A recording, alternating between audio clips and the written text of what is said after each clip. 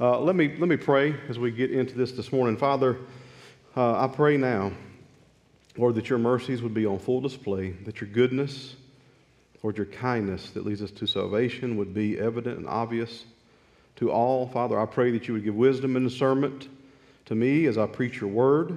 Lord, that you would as importantly give wisdom and discernment to the hearers, Lord, that we would all truly search your scriptures to find truth. Thank you for your truth. In Jesus' name, amen. You know, one of the benefits of preaching only once or twice per year as a lay elder is that typically the sermon that I would want to write has been born out of a text that the Lord has been working out in my own life. So well before I determined to write a sermon on this particular topic today, the Lord had been really just had me in the woodshed of His grace and His mercy and working this out in my own life. And so the message I bring you this morning is that type of sermon. I'm most certain that none of you, except maybe my wife, and I did have one sweet lady after first, came up and said, hey, I remember that sermon too, but we'll remember a sermon I preached in 2022 during our summer series in Proverbs, and the title of that sermon was The Wisdom of Wise Counsel. And I most certainly remember that sermon because it was in writing that sermon and preaching that sermon that I fell under great conviction. Great conviction that I needed to seek wise counsel in an area of my own life. That area related to idolatry in my own heart. Specifically, my idolatry was related to my enslavement to the sin of gluttony, to the lies of control, of comfort, and concealment. A primary verse that the Holy Spirit constantly put before me was Proverbs 28:13. Proverbs 28:13 reads this, he who conceals his transgressions will not prosper, but he who confesses and forsakes them will find compassion. The ESV says kind of the same thing, but changes at the end. Whoever conceals his transgressions will not prosper, but he who confesses and forsakes them will obtain mercy. John Crick and I, years ago, were talking, and I've always confided in John and loved John, and he told me many years ago, one of the positives of my so-called secret sin was that it really couldn't be a secret because I wore the evidence of that sin outside where people could see it. So I kind of had the not being concealed thing covered of Proverbs 28:13, right? It was not concealed.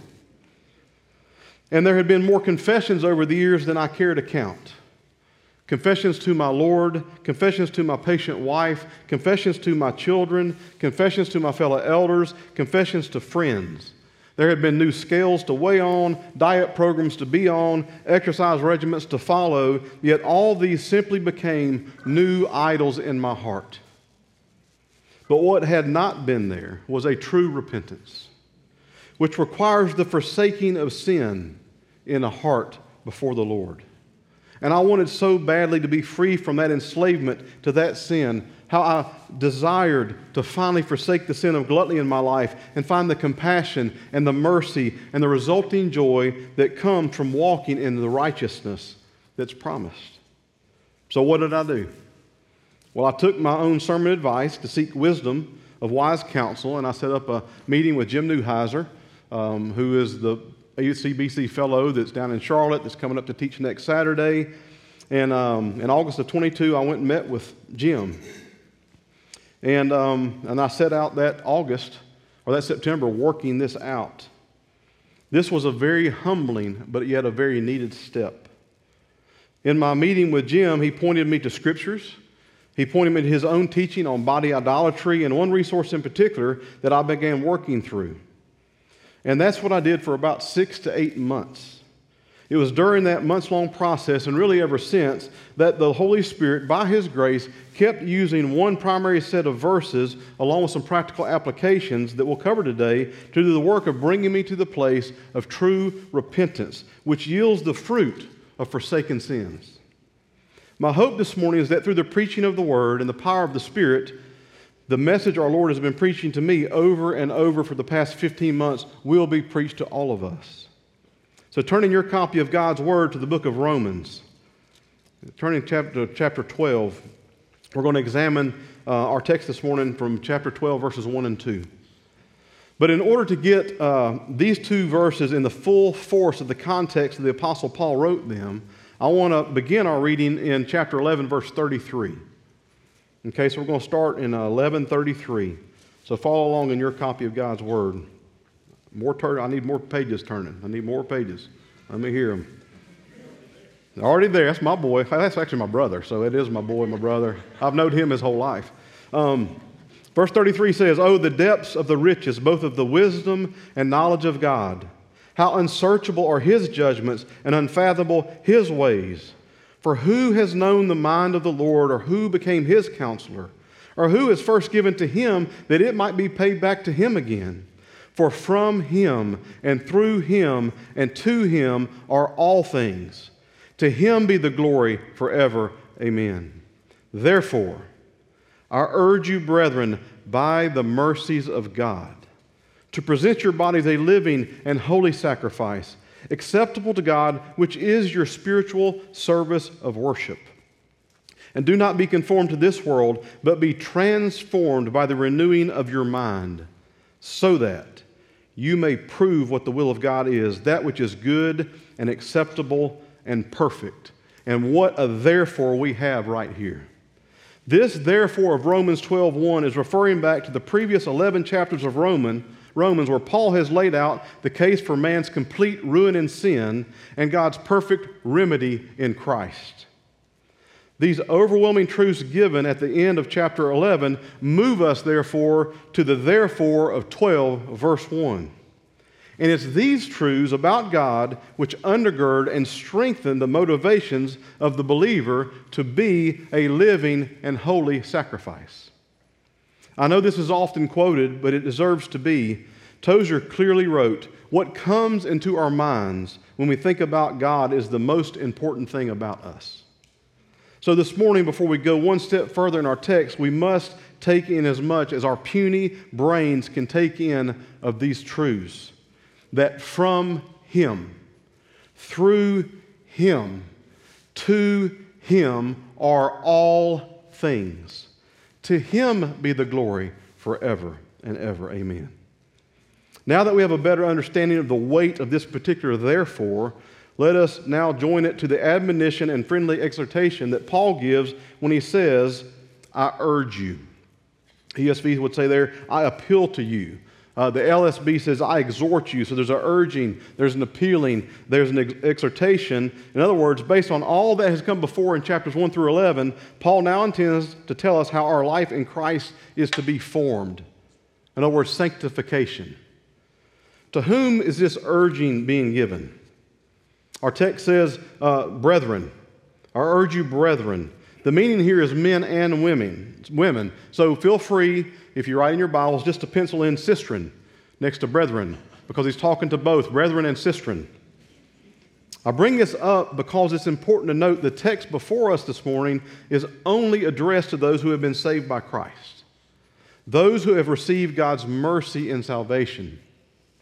This truth causes me to pause and speak to the unbeliever here with us today. The plain truth is, I cannot urge or exhort you, unbeliever, with any truths from Scripture save one: repent and believe on Christ. Turn to Christ. If you are here this morning and you have not been saved by the Lord Jesus Christ, then these exhortations are not for you. And the truth is, outside of Christ, you have no capacity nor ability to do what believers are even called to do. I cannot this morning urge you with the instructions of God's Word is about to give us in these two verses. Romans 8, 5 through 8 says this: "For those who are according to the flesh set their minds on the things of the flesh, but those who are according to the Spirit, the things of the Spirit.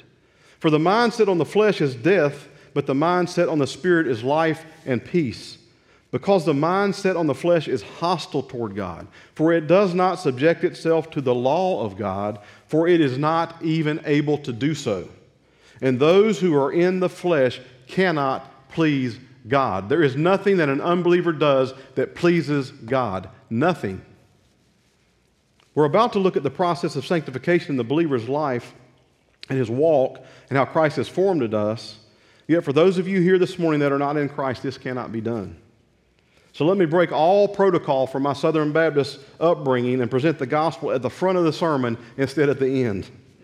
Because you do have the opportunity this morning, this very moment, to repent and believe on the Lord Jesus Christ. To confess with your mouth and believe in your heart that Jesus Christ is Lord. The Bible says that all have sinned and fallen short of the glory of God. God is holy and He can have nothing to do with sin. But because He loves us and wishes that no one would perish, but all would come to repentance, He gave His only begotten Son, the Lord Jesus Christ, to be born in human flesh, to live a sinless life, so that He would be free, so He would be the propitiation and the debt payment for the sins of all who would come to Him by faith. Christ was made to be sin on our behalf when He was crucified on a Roman cross. He was placed in a borrowed tomb, but praise His name that He rose on the third day. He conquered sin and death. So the question for you, unbeliever, this morning is, do you put your faith in Him? Do you put your trust in Christ? There is nothing that would give more glory to the one who from, through, and to all things were made than for you this morning to repent and believe, to turn to Him by faith, so that you too are a recipient of a most wonderful attribute of God, His mercy. You see, Paul is exhorting us, and he's urging us to do something quite incredible. So let's turn our attention, our text, to by the mercies of God. By the mercies of God. I like how the CSB says, in view of the mercies of God. So in light of that, in view of that, by that, Paul's exhorting us to do something that really is overwhelming when you think about it in these two verses. Paul is urging us to do what? Well, look at your text. It says to present our bodies a living holy sacrifice, to not be conformed to this world, to be transformed in our minds, to prove what the will of God is. I mean, just let that sink in. I want us all to feel the weight and immensity of the urging of these two verses. We who are in Christ are to present our bodies as a living and holy sacrifice. Do you see that in our text?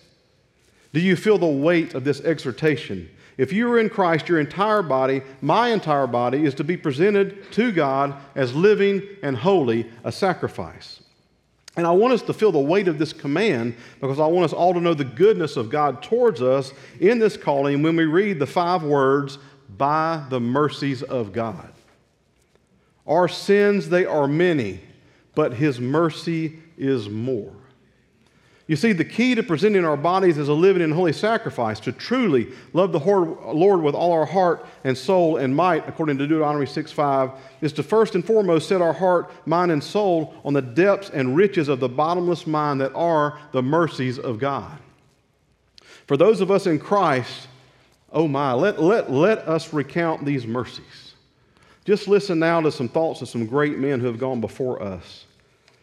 Tozer says this: mercy is an attribute of God, an infinite and inexhaustible energy with the divine nature which disposes God to be actually compassionate.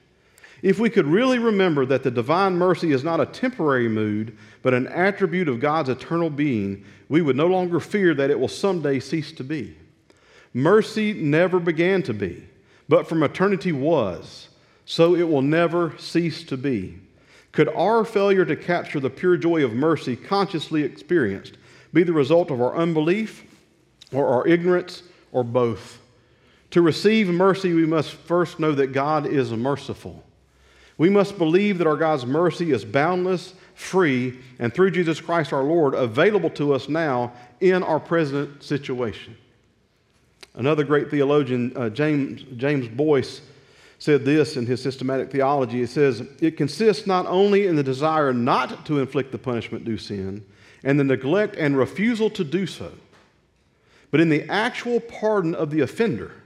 It cannot be exercised towards a righteous being because in him is not sin or guilt to be pardoned. And one of my favorite Puritans, Stephen Charnock, says this: mercy is an aspect of God's goodness. Goodness sets God upon the exercise of patience, and patience sets many a sinner on running into the arms of mercy. That mercy that makes God ready to embrace the returning sinner makes him willing to bear with them in their sins and await their return. 2 Corinthians 1:3 says, blessed be the God and Father of our Lord Jesus Christ, the Father of mercies and God of all comfort. James 5:11, the Lord is full of compassion and is merciful. Isaiah 55:3 says, incline your heart and come to me, listen that you may live, and I will make an everlasting covenant with you, according to the faithful mercies shown to David. And these mercies of God culminate in our Lord and Savior Jesus Christ. And it's by His mercies toward us that we have the means and motivation to present our bodies a living and holy sacrifice. Which brings us to our next point, our bodies. The Greek word there is soma. It means our self, our flesh. It refers to the entire physical person. It's the same word used in 1 Corinthians 9:27, where Paul says, I discipline my body and make it my slave so that after I have preached to others, I myself will not be disqualified.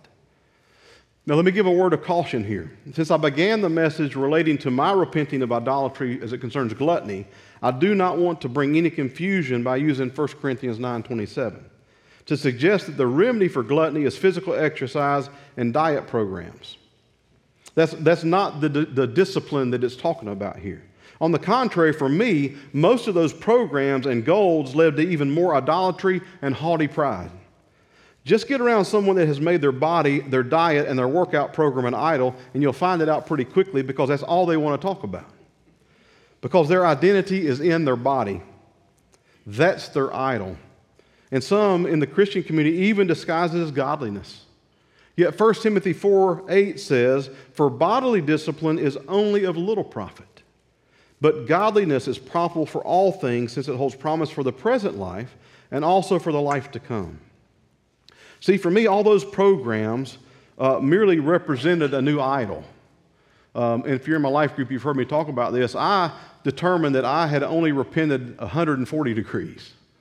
See, the word repentance means a change of mind. I grew up where sometimes it was repent, it was a slam in the pulpit, but it's not a harsh word. It's a kind word. And what I was doing was I had set up idols around 140 degrees. So when I got there, I became puffed up with pride, and then I promise you, pride comes before the fall. A haughty spirit is never good before the Lord. And so for me, it became just idol swapping. It just, this food, this exercise, this restriction that I was putting my hope in, it was not in the Lord Jesus Christ. And we're also told here what to present. Present our bodies. This is our responsibility. This is active, not passive. And the Word has much to say about how we and where we present our bodies, doesn't it? Romans 6:13, 16, and 19. Really 13 through 19, but I'm just going to read these three. Romans 6:13, 16, and 19. 13 says, and do not go on presenting the members of your body to sin as instruments of unrighteousness, but present yourselves to God as those alive from the dead, and your members as instruments of righteousness to God. 16 says, do you not know that when you present yourselves to someone as slaves for obedience, you are slaves of the one whom you obey, either of sin resulting in death or of obedience resulting in righteousness? Every person sitting here today is a slave to either sin or a slave to righteousness. And if you've been purchased by the blood of Christ, you have the ability by the power of the Holy Spirit to walk in Christ. But yet we choose that enslavement that is it just kills us. It sucks all of our joy. Verse 19 says, I'm speaking in human terms because of the weakness of your flesh. For just as you presented your members as slaves to impurity and lawlessness, resulting in further lawlessness, so now present your members as slaves to righteousness, resulting in sanctification. And lastly on this, 1 Corinthians 6:20 so clearly says, for you have been bought with a price. Therefore, glorify God in your body. And note that we are to be a living sacrifice. We're not dead sacrifices. One quip I read when preparing this sermon that I really like is this, that the problem with living sacrifices is they want to slide off the altar. We've got to keep our living and holy sacrifice on the altar. We have to do it daily because we've been bought by Christ. He has purchased us. And we're to be holy. That word just means to be set apart, consecrated, dedicated to the Lord. as what? A sacrifice. That's our offering to God. So my question for all of us is this. Are you presenting your body, your entire being, as a living and holy sacrifice? What area of your life do you know that you are in fact not presenting to God as a living and holy sacrifice? Another way to put it just clearly is this. To what sin are you enslaved? 1 Corinthians 6, 9 through 10 says, or do you not know that the unrighteous will not inherit the kingdom of God? Do not be deceived, neither fornicators, nor idolaters, nor adulterers, nor effeminate, nor homosexuals, nor thieves, nor the covetous, nor drunkards, nor revilers, nor swindlers will inherit the kingdom of God. Galatians 5:19, which we already read, the deeds of the flesh are evident, which are immorality, impurity, sensuality, idolatry, sorcery, enmities, strife, jealousy, outbursts of anger, disputes, dissensions, factions, envying, drunkenness, carousing, and things like these, of which I forewarn you, just as I have forewarned you, that those who practice such things will not inherit the kingdom of God. And note it says there, things like these. Gluttony is a thing like these. Gossip is a things like these. Slander is a things like these. Those are all things like these. We want our lives to be, we want our sacrifice to be acceptable to God. We want to be well-pleasing to the Lord. So what does it look like to offer our bodies a living and holy sacrifice acceptable to the Lord? Well, thankfully, the Word tells us in Psalm 4:5 that we're to offer the sacrifices of righteousness and trust in the Lord. Psalm 51:17 says, the sacrifices of God are a broken spirit. A broken and contrite heart, O God, you will not despise. 1 Timothy 2:5, you also as living stones are being built up as a spiritual house for a holy priesthood to offer up spiritual sacrifices acceptable to God through Jesus Christ. Isaiah 66:1 and 2, thus says the Lord, heaven is my throne and the earth is my footstool. Where then is a house you could build for me? And where is a place that I may rest? For my hand made all these things. Thus all things came into being, declares the Lord, but to this one I will look. To him who is humble and contrite of spirit and who trembles at my word. Believer, you must tremble at his word. And then lastly, Hebrews 13:15 and 16. Through him then, that's through Christ, let us continually offer up a sacrifice of praise to God. So here we're instructed, that is, the fruit of the lips that give thanks to his name, and do not neglect doing good and sharing, for with such sacrifices God is pleased. To put it plainly, where are you not looking like and living like Christ? This isn't some mystical quest where we need to go out in the woods and cross our legs and held like this and go, this is pretty straightforward. The question is, where do you and where do I need to discipline our bodies and make it our slave so that we don't disqualify ourselves from showing and sharing the gospel of the Lord Jesus Christ to a dying world? For me, it's a long list of all the things that the Lord has freed me from. Some biggies include, decades ago, sexual lust. Then the Lord dealt with me related to anger and roots of bitterness. And most recently, I've already shared gluttony over the last 17 months. I mean, that was an underlying enslavement for decades.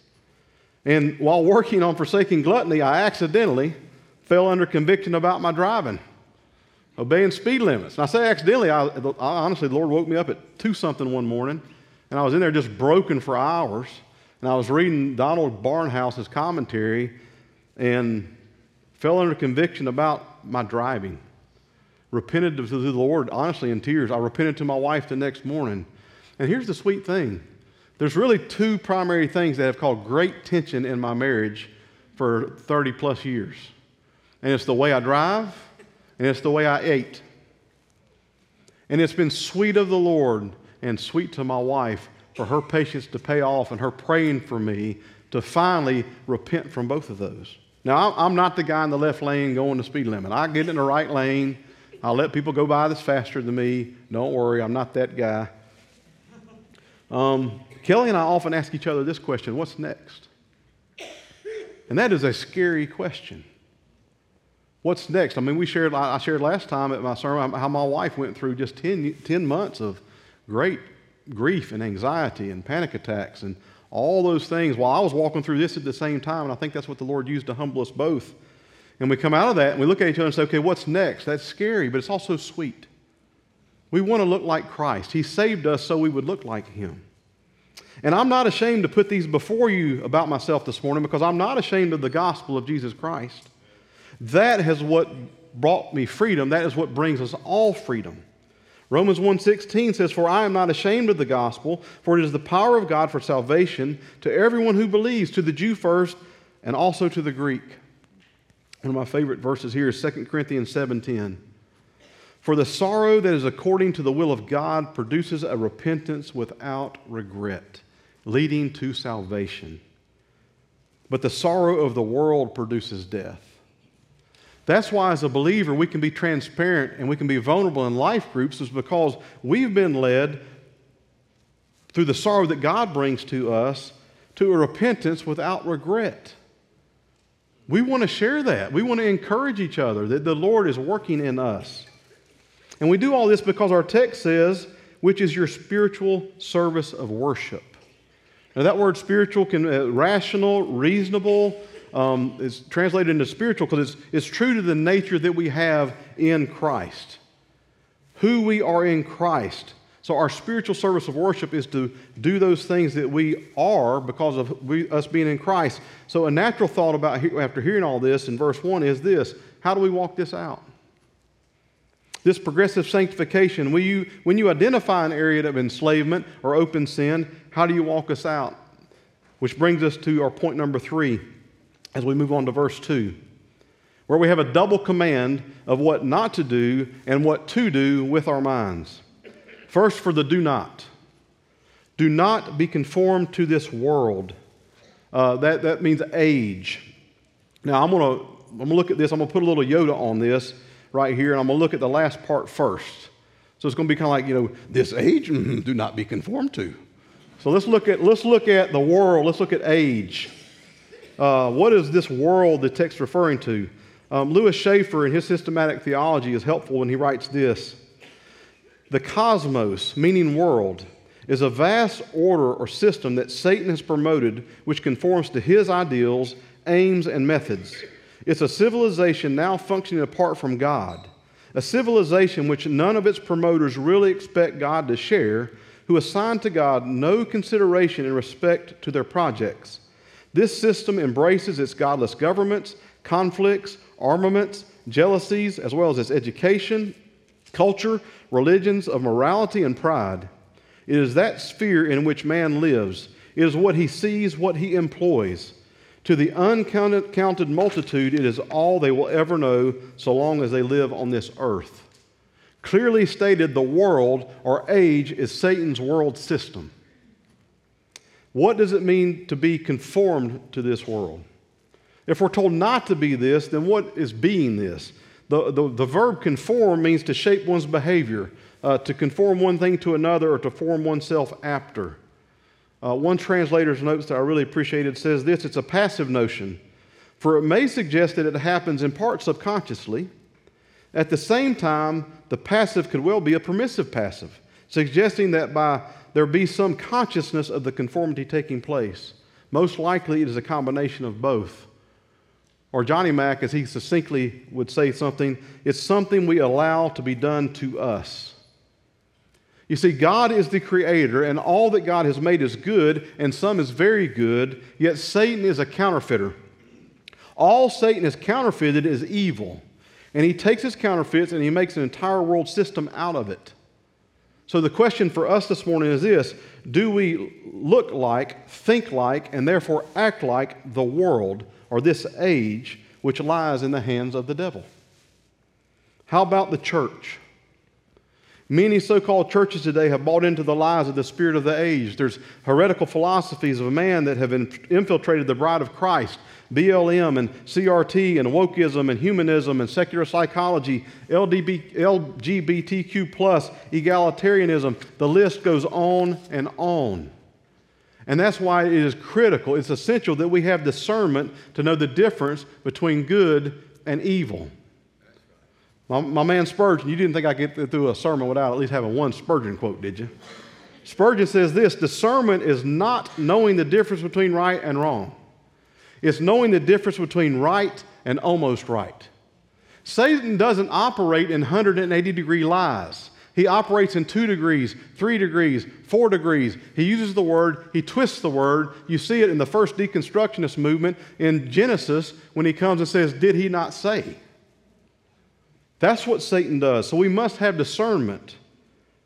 We're told in 2 Corinthians 4:4 about unbelievers, it says, "In whose case the God of this world has blinded the minds of the unbelieving, so they might not see the light of the gospel of the glory of Christ, who is the image of God." Galatians 1:4 says, "Who gave himself for our sins, so that he might rescue us from this present evil age, according to the will of God, our God and Father." Too many of us who have received this rescuing keep giving ourselves over to the slavery of sin, and we're not walking in the very rescuing that has been purchased by his blood. 1 Peter 1:14 says, "As obedient children, do not be conformed to the former lusts, which were yours in ignorance." 1 John 5:19 says, "We know that we are of God, and that the whole world lies in the power of the evil one." And lastly, 1 John 2:15 says, "Do not love the world." That's Satan's world systems. That's these philosophies that we're talking about, "nor the things in the world. For if anyone loves the world, the love of the Father is not in him." If the Holy Spirit has been imputed to you, which happens at the point of your justification when Christ saves you, you have the Spirit in you, and the Spirit doesn't love the world. Christ doesn't love the world. That's why we feel conviction when we feel the philosophies of the world and of man coming on top of us. Jim Osmond, in his book, Truth or Territory, which is a great book related to spiritual warfare, I highly recommend. Here's what he has to say about this. He says, "We separate from the world when we live and think differently from the godless system which permeates every corner of human thinking, culture, and conduct. Jesus was our model of how to live in the world while confronting the world system. We wage war on the world system by standing against its godless philosophies, speculations, and lofty, self-reliant thinking. We proclaim truth, bringing every thought of the unbeliever captive to the obedience of Christ. The degree to which believers individually or the church corporately begins to adopt the world's thinking on marriage, ministry, truth, and all aspects of life and living is the degree to which they lose the spiritual battle. We must not be conformed to this world." So what are we to do? Well, our text says to be transformed. And how are we transformed? We're transformed by the renewing of our minds. That Greek word there for transform is metamorpho, to be changed. It's where we get metamorphosis. So we all remember studying that in whatever grade that's in. I didn't do too good in early school. So maybe 4th grade, metamorphosis. We're to be transformed. 2 Corinthians 3:18, "But whenever a person turns to the Lord, the veil is taken away. Now the Lord is the Spirit, and where the Spirit of the Lord is, there is liberty. But we all with unveiled face, beholding as in a mirror the glory of the Lord, are being transformed into the same image from glory to glory, just as from the Lord the Spirit." Romans 8:29, "For those whom he foreknew, he also predestined to become conformed to the image of his Son, so that he would be the firstborn among many brethren." You see, our mind is where, as John MacArthur says, our new nature in Christ collides with our old self, our humanness, and our flesh. That's why we're told in Ephesians 4:23 that to be renewed in the spirit of your mind. Titus 3:3-6 states, For we also once were foolish ourselves, disobedient, deceived, and enslaved to various lusts and pleasures, spending our life in malice and envy, hateful, hating one another. But when the kindness of God our Savior and His love for mankind appeared, He saved us, not on the basis of deeds which we have done in righteousness, but according to His mercy. By the washing of regeneration and renewing by the Holy Spirit, He poured out upon us richly through Jesus Christ our Savior. You see, we are to be putting off the old self. We're to be putting off sin, putting off the lies of the world from the flesh, worldly philosophies and ways of thinking. We're supposed to renew our minds. John 17:17, when Christ is talking with the Father, He says, sanctify them in the truth. Your word is truth. He's begging the Lord in His prayer to sanctify us in the truth. It's through the word and prayer informed by the word, that we're sanctified and that the Spirit works through to allow us then to put on Christ. We put off, we renew, and we put on. To what end? Well, that's our fourth point. It says, so that you may prove what the will of God is. It means to put to a test, to examine, to test and approve. It's to test with a positive outcome. It's the same word that's used in 1 Timothy 3:10, where it says, those men must also first be tested, referring to test deacons. And you would also test elders, because it says also test. So you're testing with a positive outcome. Paul writes in Colossians 1:9, for this reason also, since the day we heard of it, we have not ceased to pray for you and to ask that you may be filled with the knowledge of His will in all spiritual wisdom and understanding. And we want this because we know that the will of God is good. We know that the will of God is acceptable, it's pleasing, and we know that it's perfect. The word perfect describes God's will and God's mercies that culminate in the person and work of the Lord Jesus Christ. We are called to be a living and holy sacrifice acceptable to God. It's His mercies in Christ that compel us to give our bodies and our minds as our spiritual service of worship. And He wants all of us. He created us and He purchased us. Ultimately, God's will for us is to be conformed to the image of His Son, our Savior, because this brings Him glory. That's our chief end in this life, to glorify God and enjoy Him forever. How do we walk this out? I've already talked about putting off, renewing, and putting on. Just making your notes right there, Ephesians 4:20 and 24, 20 through 24, Colossians 3:1 through 10. During your time of study, go back and read those and think about putting off, renewing, and putting on. In the closing, as a practical application, I just want to pass on to you something that I learned in one of the resources that I used, Jim recommended. And this is something that has to be done daily, and it has to be done in this order. And it's called the 3 W's. The first thing we're called to do is to wash at the cross. 1 Corinthians 15:1 through 4. Make a note of that. It's essential to the Christian's walk to daily wash at the cross, to think on the mercies of God that culminate in our Lord Jesus Christ's work on the cross. Thomas Brooks writes in his work, Precious Remedies for Satan's Devices, this: it was good counsel one gave. Never let go out of your mind the thoughts of a crucified Christ. Let these be meat and drink unto you.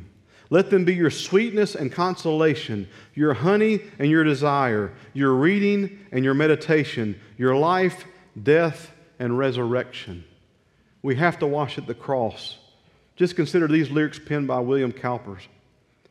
There is a fountain filled with blood, drawn from Emmanuel's veins, and sinners plunged beneath that flood lose all their guilty stains. Dear dying Lamb, thy precious blood shall never lose its power, till all the ransomed ones of God be saved to sin no more.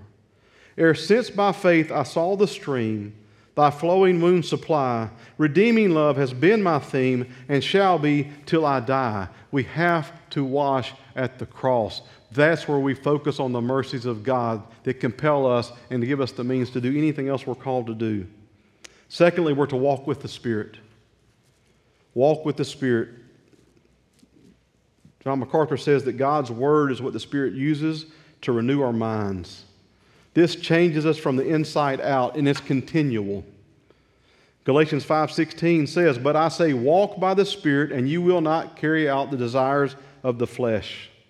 Galatians 5:25, if we live by the Spirit, let us also walk by the Spirit. We must wash at the cross, and so that we can therefore walk with the Spirit. The last thing we need to do is we have to war with the flesh. That's our third W. You've got to war with the flesh. Romans 6 and 7 says this, knowing this, that our old self was crucified with him, in order that our body of sin might be done away with, so that we would no longer be slaves to sin, for he who has died is freed from sin. Romans 8:13, for if you are living according to the flesh, you must die. But if by the Spirit, so we've washed at the cross, we're walking with the Spirit, but if by the Spirit you are putting to death the deeds of the body, you will live. Donald Gray Barnhouse is so helpful when he says this, though the central sphere of victory in Christian living must be within the hidden man of the heart, it is nevertheless true that the war must be waged in the body.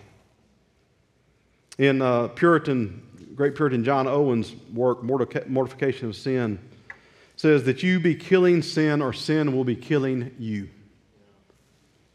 He also says your flesh is working the most when you think it's working the least. That's why we must wash at the cross, walk with the Spirit, and be actively warring against our flesh. Let me pray to that end. Father, we praise you, first and foremost, that your word says, by the mercies of God. Lord Jesus, we thank you for your mercies.